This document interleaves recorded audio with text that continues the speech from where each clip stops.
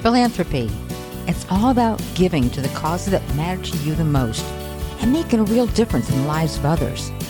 Humanitarians understand this is not an activity reserved only for the wealthy.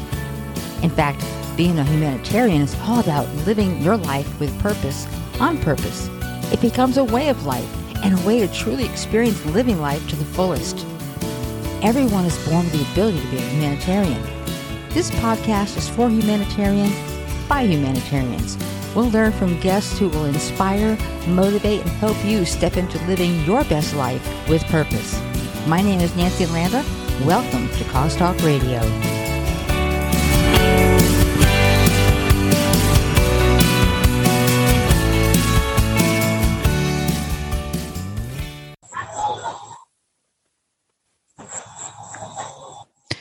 Today I have a very exciting episode for you. This is a bonus episode of the Ignitions for the Emerging Global Challenge series. With me are Osas and Terry Lynn, and Osas has brought with him a couple special guests who are counselors at Flag Clinic. Perhaps throughout the series, you've thought about reaching out to Flag Clinic for some help in an area you are struggling with. Today, you'll have the opportunity to get to know a couple of these counselors. It is our sincere hope that after today's broadcast, you'll feel comfortable taking that first step and reaching out to Flag Clinic for help. If you've been following this series, you know Osas is incredibly passionate about people, society, and technology. He is an author, speaker, translator, ambassador, co-founder, and COO of multiple companies. He has built systems together with partners across the globe and has trained both young and old across 15 African nations. He is on the verge of rounding off his graduate program overseas and currently resides with his wife in Nigeria. You also know that Terry Lynn is a mentor, a coach, and an adopted mom to many young people in Africa as well as other places around the world. She is on the board of directors of Amina Africa, a humanitarian outreach assistance program for African Christian leaders. Terry Lynn has an Associates of Science degree in electronics engineering and spent nearly 8 years in the field of electronics and field service. She currently resides with her family in North Carolina. Welcome back to the show, Osas, Terry Lynn, and welcome esteemed guests. Osas, please introduce your first guest from Flag Clinic. All right, thank you very much. It's my pleasure and honor for me to introduce our guest all the way from Flag Clinic. The first person is Helen Erubele Sharon. She is a mental health psychologist with Flag Clinic, and she's from Nigeria. I will also have the second guest, Mr. Kumayo Olusegun Idowu. He is a family psychologist with flagclinic.com, and he's from Nigeria. You're welcome. Welcome to both of you. Thank you. Thank you.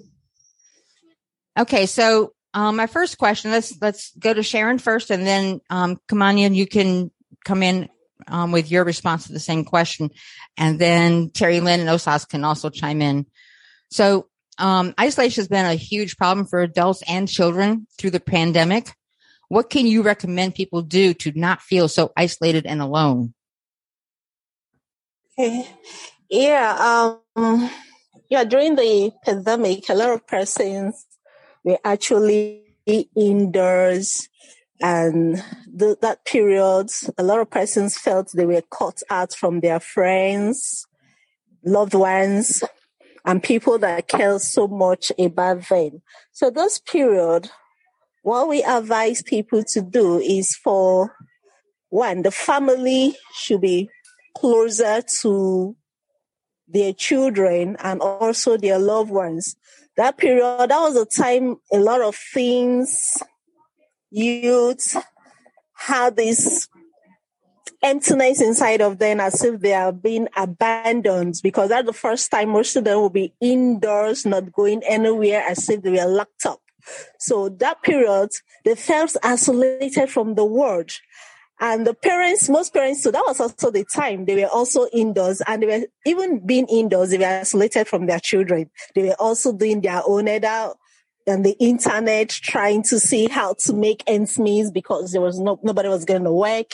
Things were not going on smoothly for them. So they just have to meet the demands of the home. So that period, we have to talk to parents, try and be part of your children, play with them, associate with them, create time for them. And for the youth and teens, we tend to create like a group for them where they can be able to interact with people, where they can be able to let out their minds with that. They were not really feeling left out because there are people that was there to listen to them.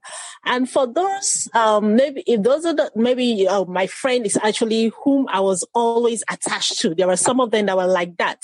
So we tend to make them, try as much as possible, connect with your friends through text messages, phone call. It will make you feel as if you are still connected with that person. It will not make you feel abandoned. It will not make you feel isolated.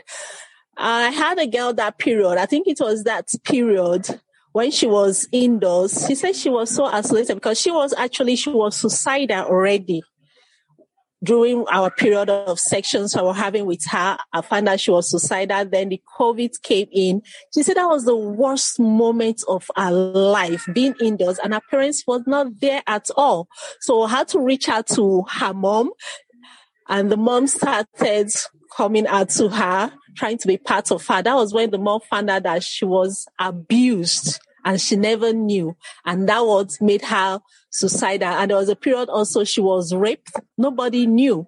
So it was that period that when she was indoors, the parents started going towards her, going to her room, telling her to come out of her withdrawal syndrome, from your isolation. Come out. They started playing with her, having fun with her, giving her affection, attention, appreciating her. She started coming out and she was able to let go of all her pains and hurts. So those are some of the techniques we used during the COVID for people that were isolated. Thank you.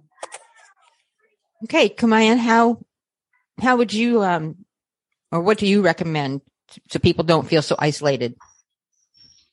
All right, thank you very much. As far as a family is concerned, during the COVID-19, it's like things that have never existed came to being, because as far as Nigeria, Africa is concerned, the father and the mother, they hardly have living together as couple. And they do not know each other so much, because the father goes to work in the morning, the mother leaves early in the morning, they only come back in the evening. So when the COVID came in, it was discovered that it's like a marriage of cat and dog put together. And there was emotional isolation. Though they were together physically. And at that period, I could remember vividly about 3 couples that engaged online because we were asked to stay at home. So because of the need for counseling, family counseling, so we recommend that they need to learn emotional dynamics, and they need to learn self-management skill or techniques. Because without self-management techniques, it will be very difficult, because they will be playing a kind of blame game. You cause it, you make it happen, this and that. And this is a global issue. It's not only an African issue. So at that period of time, I taught some families to learn emotional dynamics and how to communicate effectively, because some have not learned enough to communicate effectively. And there are some bad languages that one could use on his or her couple that will make the person feel isolated and empty. We have some local words people use on their partner that some may even make attempt to commit suicide. So emotional dynamics and self-management techniques was key to what we used during the pandemic. Thank you, ma'am. Thank you. Terry Lynn, what would you like to comment on? this particular strain of questions. Well, how do each of you see this also taking place in workspace, or if people are not able to go to work, what have you seen the effects of there?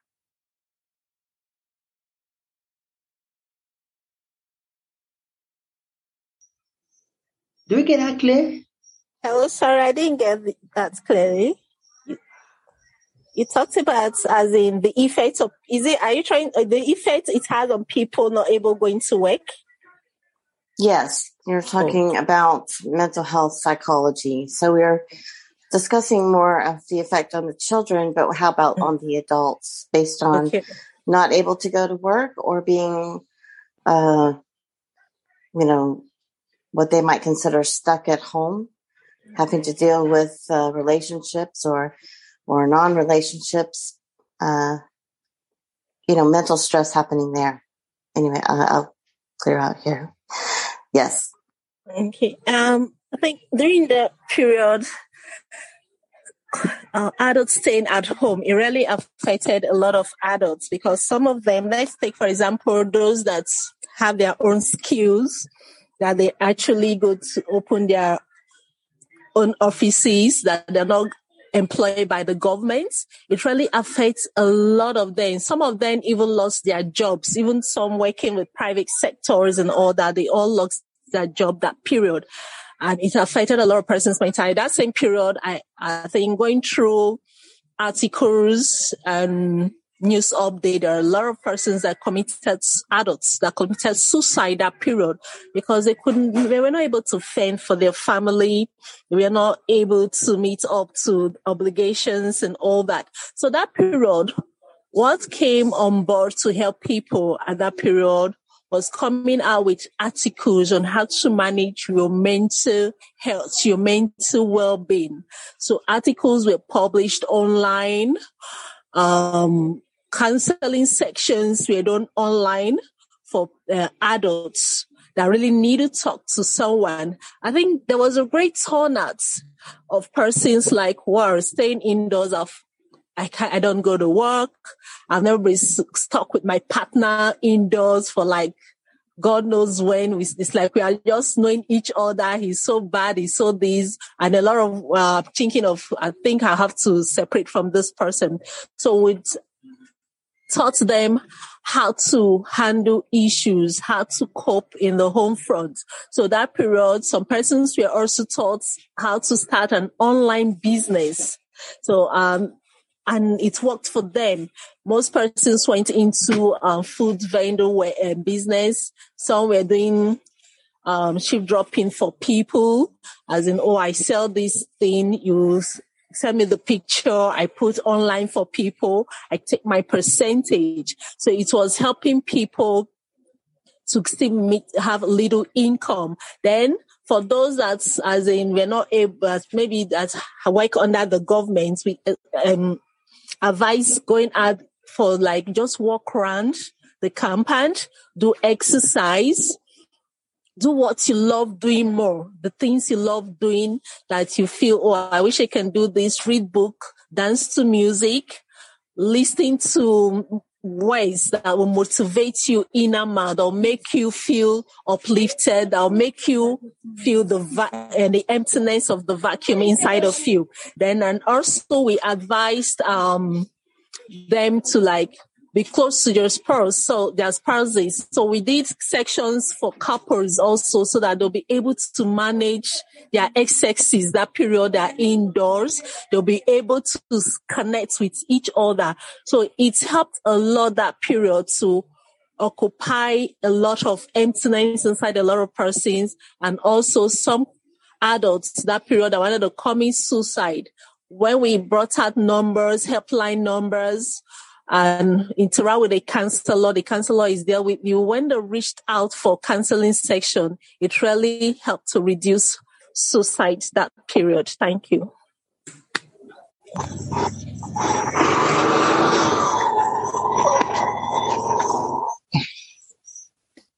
Okay. Osas, your comments? Yeah, I was wondering. I want to ask our guests. You think that during the pandemic there were more divorce in terms of partners, or during the pandemic there was more of mental illness among people who were experiencing this lockdown? Yeah, during the pandemic, there were a lot of mental illness for a lot of persons because, like me as an adult, people that know me well, I can't stay one place. So people then keep calling me, how are you coping? Because we know you as a workaholic. So this staying indoors is not affecting you. So if I, as a professional, it was affecting my mental health because I was just indoor doing nothing. I felt like I was just useless. Not to talk of somebody that is not a professional. He or she is just indoors, not going anywhere 24 hours, not making money the way he or she used to make. So it really affected a lot of persons mentally. So that is why that period, a lot of article on how to manage your mental health was being published, was being written on, so that it will help people manage their mental health so that they'll be a balanced individual after the pandemic. Great. Okay, so my question is for Kumayan. How has the pandemic affected the educational development of children? And what do you see as a possible long-term effect if not addressed? Okay, if I get the question very well, how does the pandemic affect the children's education? Is that the question, please? I'm sorry, did you not hear the question? Yeah, I didn't get the question well. Okay, so how has the pandemic affected the educational development of children? And what do you see as a possible long-term effect if not addressed? Okay, yeah. In the actual sense, the pandemic has a very negative and some positive effect on the children. It was the time that Nigeria witnessed most wonderful, united young people, because those who have the opportunity to be online, they were actually to do that. Then some schools actually took advantage of pandemic. In actual sense, the use of Zoom became paramount during that period. But some children actually have a lot of vacuum, especially the average and poor children who have no access to online education, those who have no access to phones or internet, even power. So some of these people, they felt disassociated. And that was a time that we witnessed more vices among the students. In short, I want to say with fact and figure that during the pandemic, we have more young people engaging in what we call Yahoo. That when the pandemic was over, some of these young people, some of them have developed apathy towards education. Indeed, some of them become richer, but in a legal way, because they have been able to dupe one or two people. Some of them have cars. And after the pandemic, students have more cars than the teachers.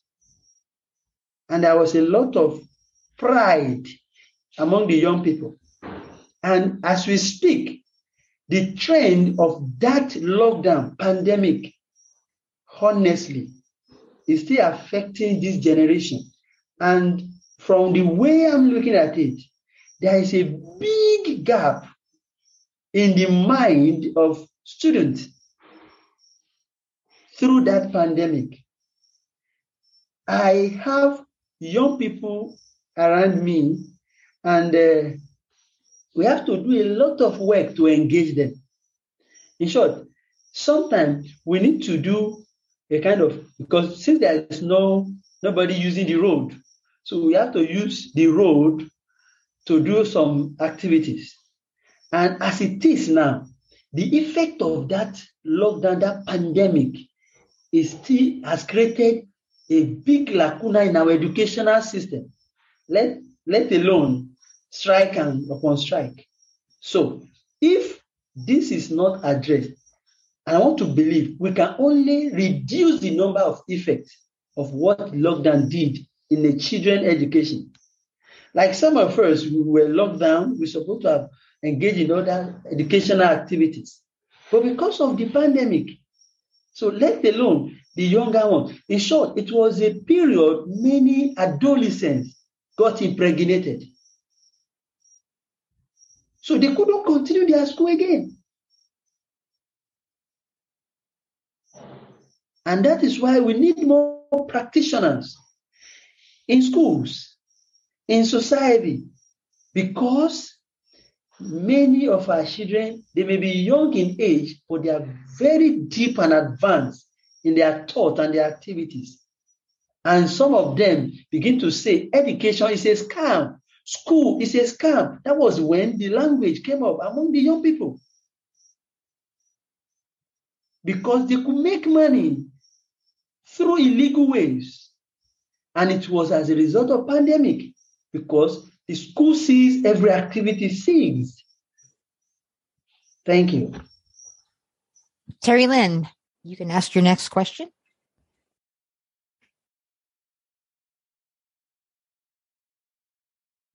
Okay, I want to direct this question towards university students, because they actually have kind of a double whammy, so to speak, happening in Nigeria and many countries. They have the pandemic to deal with, and they also have strikes. And these students, go into their university with the plan of spending 3 years, 4 years, 5 years, whatever that academic course requires. However, I know some personally that has taken 7 years just to complete a 5-year course. And with all of this happening, what do we do to help our university students? Because I also know that suicide has affected this age group, and they are the future for all countries. And, I just feel a need to address that as well. Go ahead, Sharon or Mr. Kanani. Yeah, for the university students, what we've put in place for them is to create a group where we are part of their group. We come up with articles for them to read. We come up with counseling section for them. I happen to be in a university setting as a counselor. With that, our clinic has been able to use that opportunity to reach out to a lot of students. Even presently, I have to ask some of them, even look for a job for them so that they'll not be idle at home. So what we practically do is to start changing their mindsets. Just like Homo you talked about, some of them are not start saying there's no need going to school. What is the need going to school? For the ladies, you hear that if I just see one man that will just come and marry me, let me just marry. Presently, I have someone that is even pregnant right now out of wedlock because of the strike issue. But in as much as affecting a lot of them mentally, we try to unlearn the negativity they've learned. Try to remove the negative mindset and let them know, even though these setbacks are there, education is still important.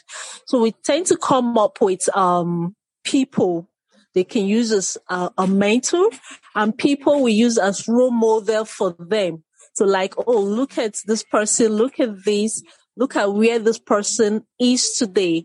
If this person has not valued education, the person will not be where he or she is today. You see, some of you will tell you, and because the person went to a private university, because the person studied abroad, the person didn't study in Nigeria, then we tend to not come up with, I use myself. I say I faced strike when I was in school. I schooled in Nigeria, but today, look at where I am today. I'm somebody. So you too can be somebody, even though you think you want to be skillfully gained and employed in your own skill, but let education be your priority. There is something that comes with education that one day you will value education in your life. So that is what we try to do, just to try and unlearn their negativity and build positivity inside of them. Thank you.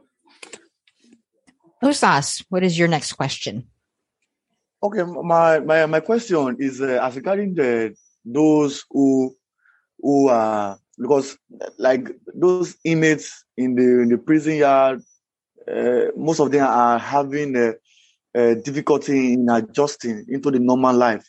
So I don't know, I guess, what do you think can be done for these inmates, for these people who have gone through a lot of stress, depression, and they've done things they never expected. At the end of the day, they are being locked under the bar and thinking of how to bring stability into their normal life. And who is your question for? Maybe Sharon, you could help us with that. Okay. Yeah. Okay. Luckily, I happen to have interaction with inmates. I do prison visitation. So one thing we do in that aspect is to engage them in counseling sections. So in prisons, they have social workers, which we tend to liaise with the social workers there so that we can have interaction with prison inmates. There are some that are innocent, that did not even commit the crime at all, but somehow they found themselves being locked up in prison for a crime they never committed. So what we try to do for prison inmates during sections is to help them stay strong, build a positive mindset concerning themselves. Let them understand that even though you're locked up, you can make something out of nothing when you come out. So in prison, also, we make them to start identifying their talents. So maybe, for example, you're going to be spending 4 years, 5 years in prison. That period, you should be able to identify what you can do. Some of them are being advised to go to school. They go to school in prison there. Some have gotten their certificate to know that you can live your life after you leave the prison yard. Some are taught hairdressing, how to make soap, how to make shoes, how to make bags. And some are taught how to the computer, how to be a data analyst, and a whole lot. They are being taught in prison. So even though those things are taught, but by the time an individual is not healed, is not mentally okay, because he or she feel once I get to the world, people will see me as nothing. People will see me, you ex-convicts. I can't employ you. I can't do anything with you and all that. So we tend to make the individual to start build self-love and self-worth inside that individual. Now you are not a different person from whom you were before. It's not left for you to go into the world when you're released, to let the world know that I am now a totally different person. So even those that have educational certificates while in prison, we still advise them to learn a skill. So that once you come out, people are being stigmatizing you because you're an ex-convict.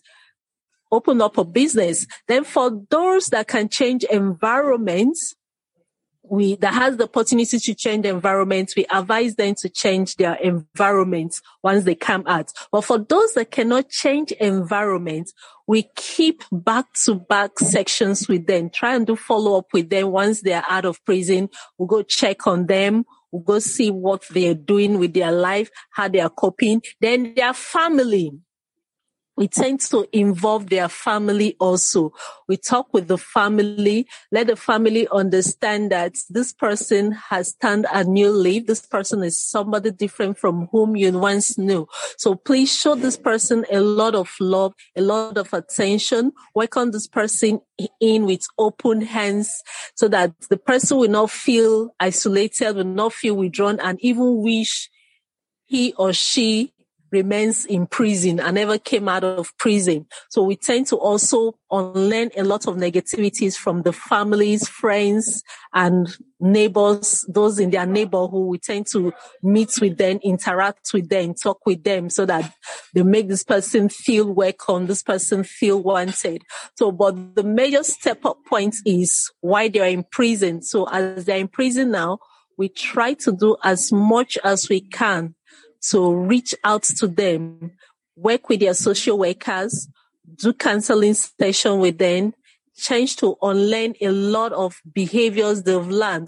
Some of them, if you listen to their stories, some of them are true to parental upbringing, background, the society that have affected them negatively. So we try to unlearn such behavior from them. We tend to unlearn such thought from them so that once they mix up with the society, they'll become somebody to reckon with. Thank you. Okay, my question is for Kumayan. I want to know how you have found the pandemic, COVID-19, how it has affected people spiritually. All right, thank you very much. The pandemic affects people spiritually. We like what we did quickly because I had prior information that such thing could happen. We quickly changed the structure to small group structure that we can engage like two families coming together, people who live very close together. And as also a servant of God, we notice that some family, because where they live is so far and they are not spiritually strong. So when the pandemic was over, they look like a stranger in the congregation. So what we did is to have a separate sections for different group of people so that they can pick up and be able to meet up with the goal of a mission statement of a congregation. Indeed, my family had the best spiritual experience during the pandemic. Apart from my professional work counseling online, we had the best time together. We do a lot of prayer and we pray for people. We make call, we chat with people, and we give people Bible texts and to meditate and reflect on those scriptures. And we also have what we call family spiritual formation. Family spiritual formation is a kind of 30-45 minutes program where we take a scripture and we read it. We ask people, what do you learn from it? What is God saying? What is the example you can learn from it? What is God's commandment? And what is man can learn from that person? And it actually helps. It actually helps. But few people could not do that because they are not spiritually strong before the pandemic. So, but maximally, we were able to make a small group discussion. We break people into small group for spiritual, family spiritual formation. And a lot of people were beneficiary. In short, we have neighbors who are not believers, but through the process, they were able to become believers. And to God be the glory, they are doing greatly well for the kingdom. And they are now a blessing to the society and community at large. Okay, awesome. Terry Lynn, would you like to ask your last question and choose which of the panel you would like to ask the question to? Well, I would love to hear a little bit from both of our guests here tonight. I know we've talked about what is happening, what has happened, what we see, how it's affecting families, children, youth, adults, and parents. So can we get to some solutions? Because we know, for example, there's poverty that we're dealing with not having a lot of money to be able to get professional help. Is it okay? Can we tell people? Can we start getting the word out to people? It is okay to ask for help, and that it can be offered at a very affordable rate, or offering free sessions, or free initial consultation, or maybe free first 2 consultations. Because we really, I'm someone who loves to get to solutions. How do we solve these issues? Because we're seeing what's happened. So what are your thoughts on solutions for these issues? Thank you.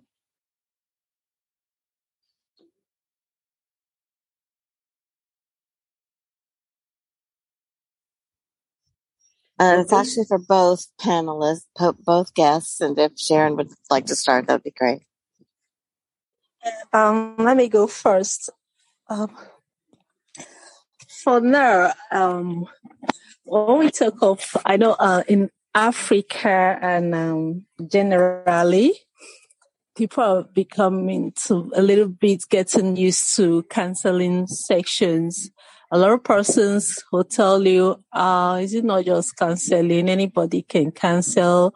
My mother can counsel me. My pastor can counsel me. So why will I want to pay money just to listen to somebody to talk to me? Is it not just talk? You have to talk. So things we've put in place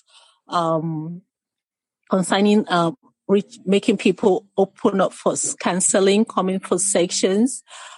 For the first 2 sections, 3 sections, we tend to make it open for people, so that by making them know the importance of counseling, when you come for counseling session, we tend to give you listening ears. We tend to give you a bit of solution to your problem. Then with that, any other sections can start coming with fees for the clients, which is not too exorbitant, because we need to. A lot of persons do online counseling. So we need to meet up to a lot of our equipment, service a lot of things, so that we'll be able to reach a larger crowd. So sometimes we tell some persons, some will even ask you, okay, well, how much do you charge for your sections? So we tend to make the person understand what you can afford for now. We go a long way. So, these are little ways we've been able to reach out to in that aspect. Then for students, because we have students, we have the youth, the teens that reach out to us for counseling. So I think we tend to make their sessions free for them for now, because we know a lot of them they are not making money. They are not meeting ends meet. They still depend on people to meet up to a lot of things. So we still try as much as possible to make the sessions free for now. But one thing we do as much as possible, we create a lot of publicity, a lot of awareness to let people know the importance of counseling. So like what I do online, I tend to make people understand what people give to you are guidance. It's just guidance they give to you. It's not counseling. But a professional counselor will go deep down, find the root cause of your problem using his or her skills, techniques, and theories to help you heal. So some person like, what skills do people use? What techniques do people use? So I start to expatiate to them, explain to them what we do in every sections. So that has made a lot of persons becoming interested in counseling. So they want to have solution to their problem. Then those persons that were able to meet till termination of sections, some of them on their own, they're like, wow, having sections with you, my life has been transformed. Please send me your account number. I want to send you this. I want to do that. I'm referring so and so person to you. I told the person this is what you people charge for sections and all that. The person said no problem, so long he or she has solution to his or her problem. So that is how that aspect will be able to manage it. Thank you. All right. As we speak, I actually have a format for addressing people, and I have some family clients as we speak. They pay me monthly. I am their family therapist. And I have some people who are single, some people who are preparing for marriage.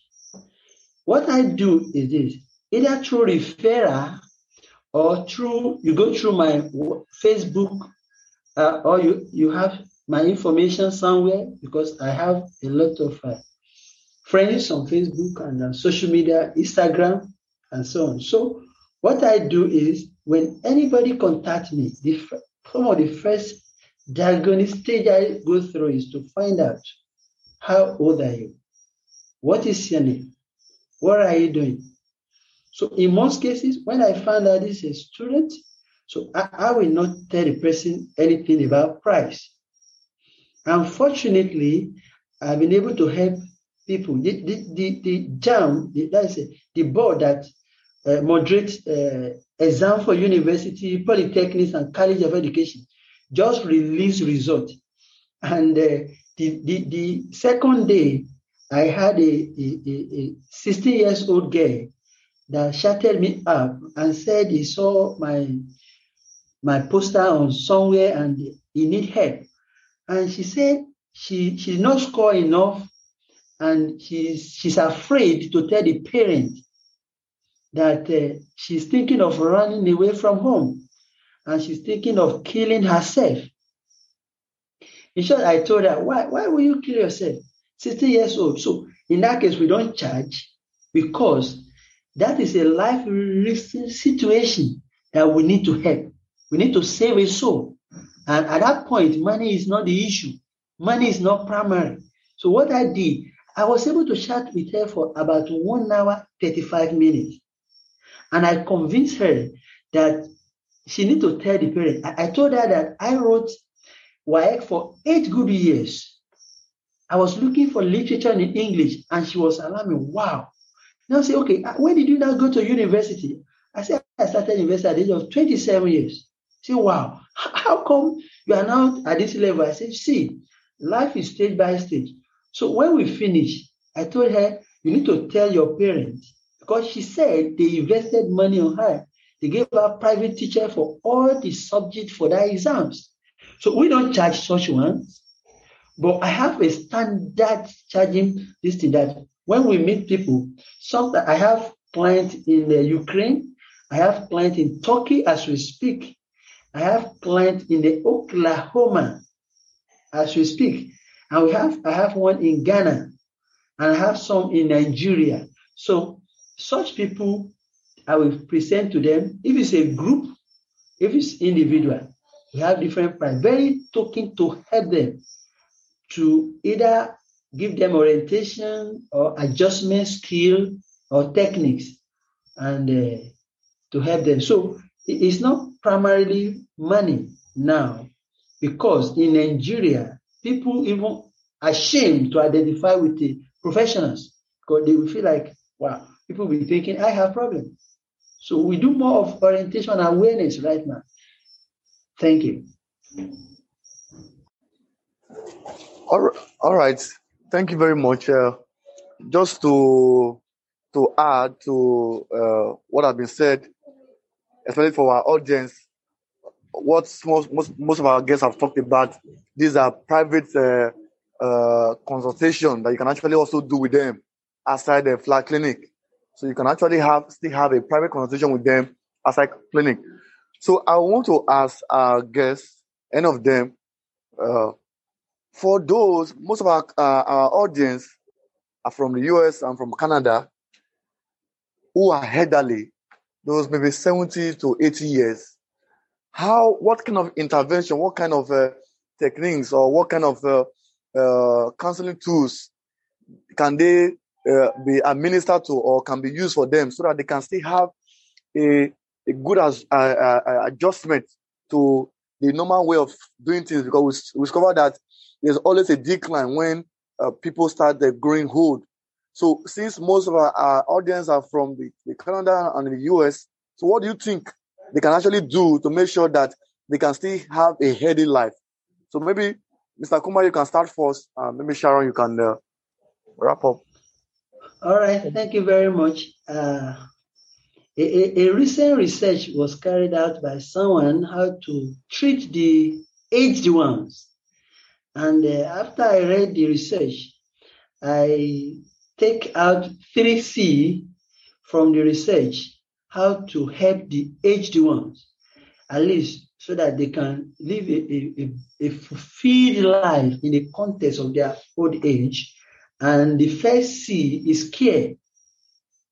The second C is concern. And the third C is commitment. We need to be committed to the old ones, and we need to care for them, and we need to show concern. One of the things I did, even to my parents, before the two of them are now late, is that when I call them, how are you? Have you eaten today? They will say yes. Okay, Daddy, if you have eaten, you don't need to go to bed. You need to wait at least for 1 hour, 30 minutes, so that you can be okay before you go to bed. And just that little conversation, concern and care, it makes them to feel fulfilled. And they will be saying, I wish to see you tomorrow. I wish to hear from you tomorrow. And if I miss to call in a day, honestly, they find a way to reach out to me. So we need to show concern, we need to care for the old ones, and we need to be committed to them. That's best 3C to help the aged one. And it's the best I've ever used, and it works. All right, thank you. Sharon, over to you. What is your own take? Yeah. And in addition to what he has said, for the elderly persons, because that period, a lot of them start acting like babies. Some of them start feeling maybe their family, we abandon them, we isolate from them. So what we do, what's for the elderly, is first trying to, as a professional, trying to be part of the life of the elderly. Try as much as possible, make the elderly understand that this is a phrase you've come to me in your life. It doesn't make you non-independent person, because some of them, like us, have to be dependent on someone to take me to ease myself, to use the toilet, to wash me up, to clean me up, and all that. Is this life or death just come? So it takes to make the person understand, first and foremost, living up to this age is a blessing already for you as an individual. So we try to make the elderly person understand that you are being loved and appreciated. But before you can appreciate people's love, First of all, you have to love yourself the way you are. You're beautiful. You are wonderful. That one day I wish to be where you are today, because nobody prays to die young. Look at yourself. You have people around you, your grandchildren, great-grandchildren. They are all around you. So this brings some kind of sense of fulfillment inside of them. Then for the family member, this is where is very, very important, because some persons will tell you, oh, I just wish there's a home for the elderly to just go and dump this person there.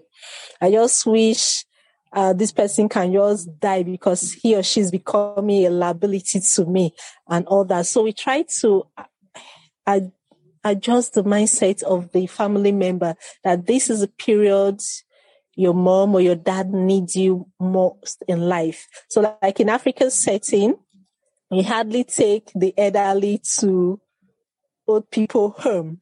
So they have this mindset that we are the one that really need to show care, affections to this individual.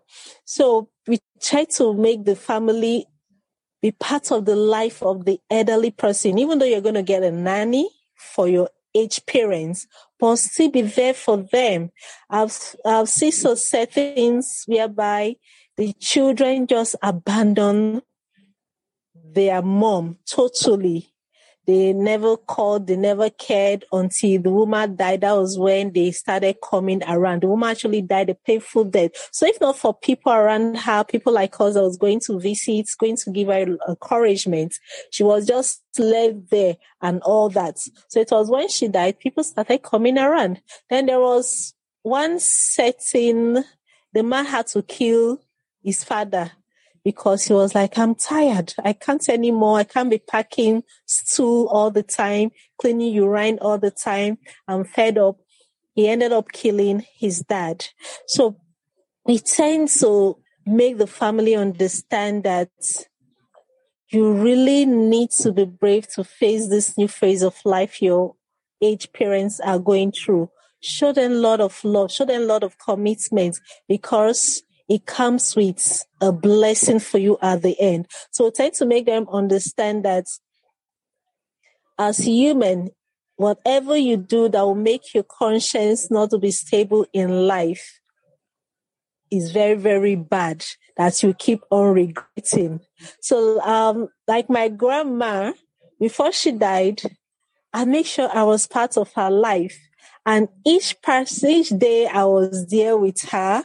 When I have the chance, the opportunity to be with her, to do what I would do for her, till the day she stopped talking. When she stopped talking, she could not talk anymore. She could not move anymore. That was when her prayers stopped. But anytime she sees me, once I call her name, she opens her eyes. The first thing she does is to put her hand on top of my head. So it means she's already blessing me already. So these are things we tend to make family understand. So today, I feel so happy and fulfilled that I was part of her last days on earth before she died. So these are things we tend to talk to people about, that the elderly are just like babies. The way you treated your child when your child was a baby, it is now for you to start treating your parents that way. And it comes with a blessing. Thank you. Wow. Great show today. A huge thank you to each and every one of you for taking the time to be here today. I am truly honored. And, I keep coming up with other questions that I could ask our esteemed panel. And so I would like to say, would you all be willing to come back on the show, either individually or as you have today as a panel? I would love to have you. I want to give each of you a moment to say a final thought, if you have one. And first, I'm going to go to Osas. You're first. Okay. My final thought, first of all, I want to appreciate the organizer, who is the host of this occasion, and also the co-host, Mrs. Terry Lynn, and our wonderful guests who have been speaking, like in fact, some of the knowledge they've shared with us are things that I've not heard before. I'm sure our audience who are listening over the world will want to benefit from all what have been said, because these persons are seasoned and experienced psychologists who have been doing a lot of things, both private practices and also commercial practices. So it is a wonderful time having everyone today. In fact, I'm happy, I'm excited, I'm looking forward to more better opportunity where we can also meet and discuss on how we can actually assist people all over the world who are being faced with emerging challenges, which we are trying to solve or to manage through this show. Thank you. Terry Lynn, your final thoughts.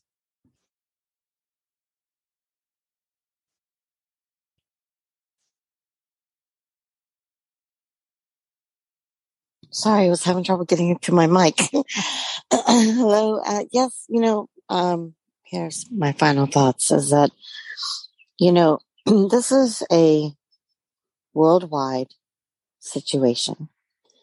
So whatever we have coming through Nigeria at Flag Clinic, just like, let's see, who was speaking about being already in other countries. See, this is the important part for people to realize, and to also realize that we need help. Flag Clinic needs help and some financing to be able to expand out and help youth, children, families, adults, young and old, to deal with this, to be able to realize they have someone that can listen.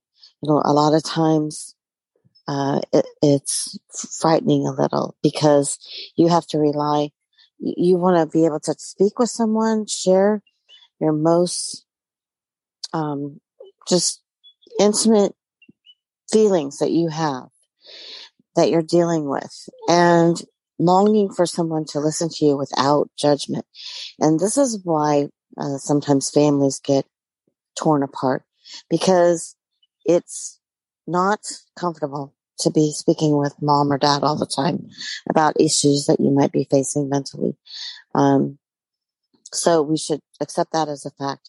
So we need financial help to get these specialists and doctors across the world into families, youth, wherever they are located, and let people know by getting it out on social media, flyers, however we need to get the word out, is that help is available, and to please reach out for help, no matter where you're located. Find someone, reach out for help. And the third thing is this really all comes down to love. Are we going to let love prevail? And that is it. I will wrap up there. Thank you, Nancy. Thank you, OSAS. Thank you, everyone. I really appreciate all of you. Thank you. Kuman, your final thoughts. All right, thank you very much. I want to appreciate our host tonight and OSAS for the privilege to have this conversation. And I want to thank our guest interviewers for this privilege to have this discussion. I want to say emphatically that any profession, any institution that is not developing human being is doomed. And the human capacity development is a solution for posterity. As long as counseling is not giving advice or giving direction, it's a relationship. So it behoves on us to put in our best and encourage people to appreciate the counseling. Indeed, it's a very tough job. It requires mental development, it requires skill, it requires patience. The code of ethics has to be observed and obeyed. We need to give people positive regard irrespective of their age, their color, their gender, whatever. We need to give them their respect. So I want to say thank you very much for this privilege, and we hope that God, the Creator, will use us to be a blessing to our generations and generations to come. That when we leave this world, eventually we have a perfect history behind. Thank you. All right, Sharon, last but not least, by any means. Yeah, thank you. I really want to appreciate the organizers of this Zoom meeting. I really appreciate it a lot. And for OSAS, I say thank you for the opportunity for making me a guest for tonight's section. One thing I always let professionals in my field understand is, as a professional, we need to heal first in order not to damage those that come for us for counseling sessions. Because if you're not healed, if you've not let go of your past, you see, allow your past to affect your present, you end up damaging your clients. And that's where you find that some persons would say, oh, I went to see this counselor, and at the end of the day, I came out worse than how I was before. Such situations can happen when the counselor is still battling a lot of emotional distress inside him or her. So that is what I always advise every professional in this field: heal so that you'll be able not to destroy the life of another person.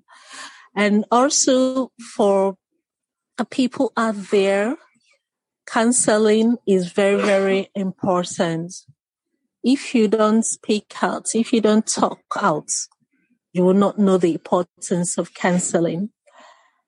I tell people I live counseling, I sleep counseling, I wake counseling. Why? Because I know that a lot of persons have impacted and changed their lives. So if I can boast so much of my profession, why don't you give it a try? And you'll find out that you will always be happy that you did. The counselor is your friend. The counselor is there to aid you. The counselor is there. The counselor can't tell you what to do. It's there to give you options. Open your eyes to a lot of options you never thought of before in your life. And you're like, wow, I never thought of this before. And when you make use of a professional counselor, you will never regret you did. Thank you. Awesome. Thank you so much. Well, folks, if you are struggling Thank you. and would like to have some help, please reach out to Fly Clinic, or one of these wonderful counselors are ready to assist you. Remember, your first consultation is free, so you have nothing to lose. Just take that first step and go to flyclinic.com. Thank you.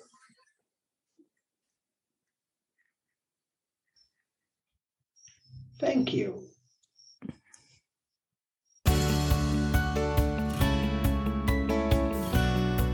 Thank you so much for listening. I hope you enjoyed this episode and were inspired to begin living your best life with purpose. Be sure to click the subscribe button or go to callstalkradio.com and join our mailing list to be notified first when new episodes are available. For more information about anything on today's show, head on over to callstalkradio.com. Click on the podcast link to locate this episode's post. There you'll find all the information covered on today's podcast, including links for easy navigation.